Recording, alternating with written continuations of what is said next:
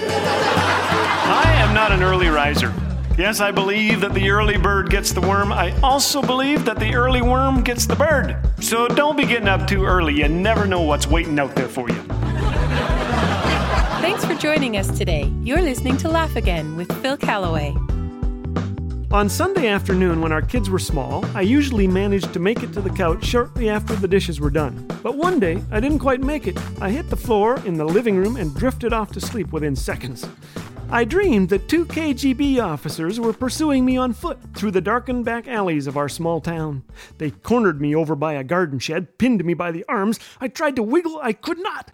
Waking, I found a child sitting on each of my arms, and the third on his way to the pantry to get a Cheerio.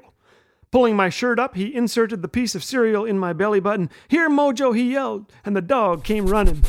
Pointing to the Cheerio, he hollered, "Get it, get it!"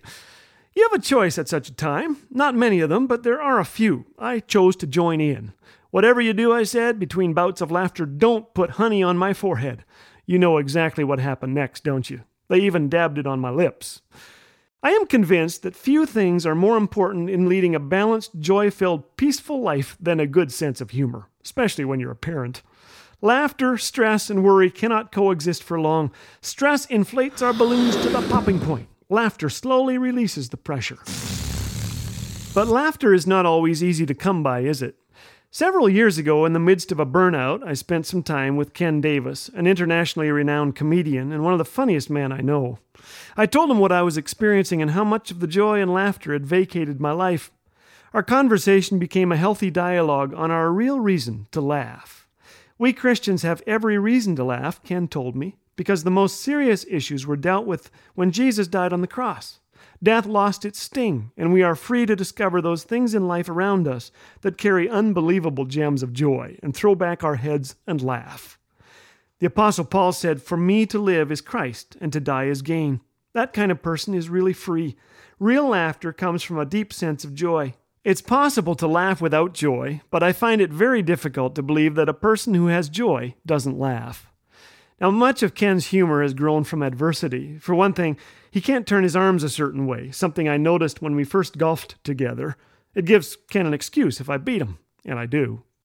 I wish you could have been there with us. Too humorous. We were laughing so hard we had to lay down on the grass. I don't remember the joke. If I could, I would tell it to you right now. Ken grew up in a somewhat crippling legalistic environment. There wasn't much laughter in our home, he recalls. There were times when we had fun, but there was also a lot of tension.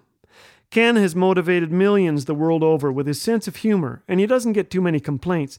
But occasionally someone will say, "How can you talk about Jesus one minute and laugh the next?" His response?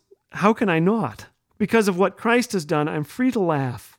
I don't get a lot of negative feedback, laughs Ken, because when anyone comes toward me with something other than a smile on their face, I run.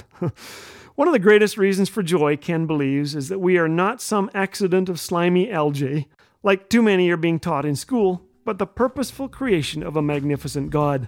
This is what he says: "Before the foundation of the world, God had our picture on the wall." This same God who gave us a hilarious world and who created us unique and wonderful chose to give us his Son that we might live. He loves us and proved it with his gift of Christ. I love it, Ken. Thanks, man. That's our ultimate reason for joy and peace. It's a joy that stays when you can't laugh anymore, when you are discouraged or needing forgiveness, or when there's honey on your forehead and it is Cheerio time.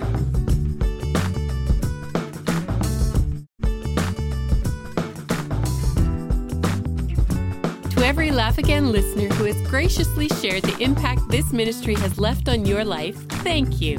We cherish all your words of encouragement.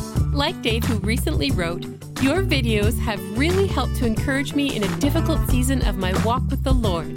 To share your experience or support Laugh Again with a financial gift, visit laughagain.org. Laugh Again, truth bringing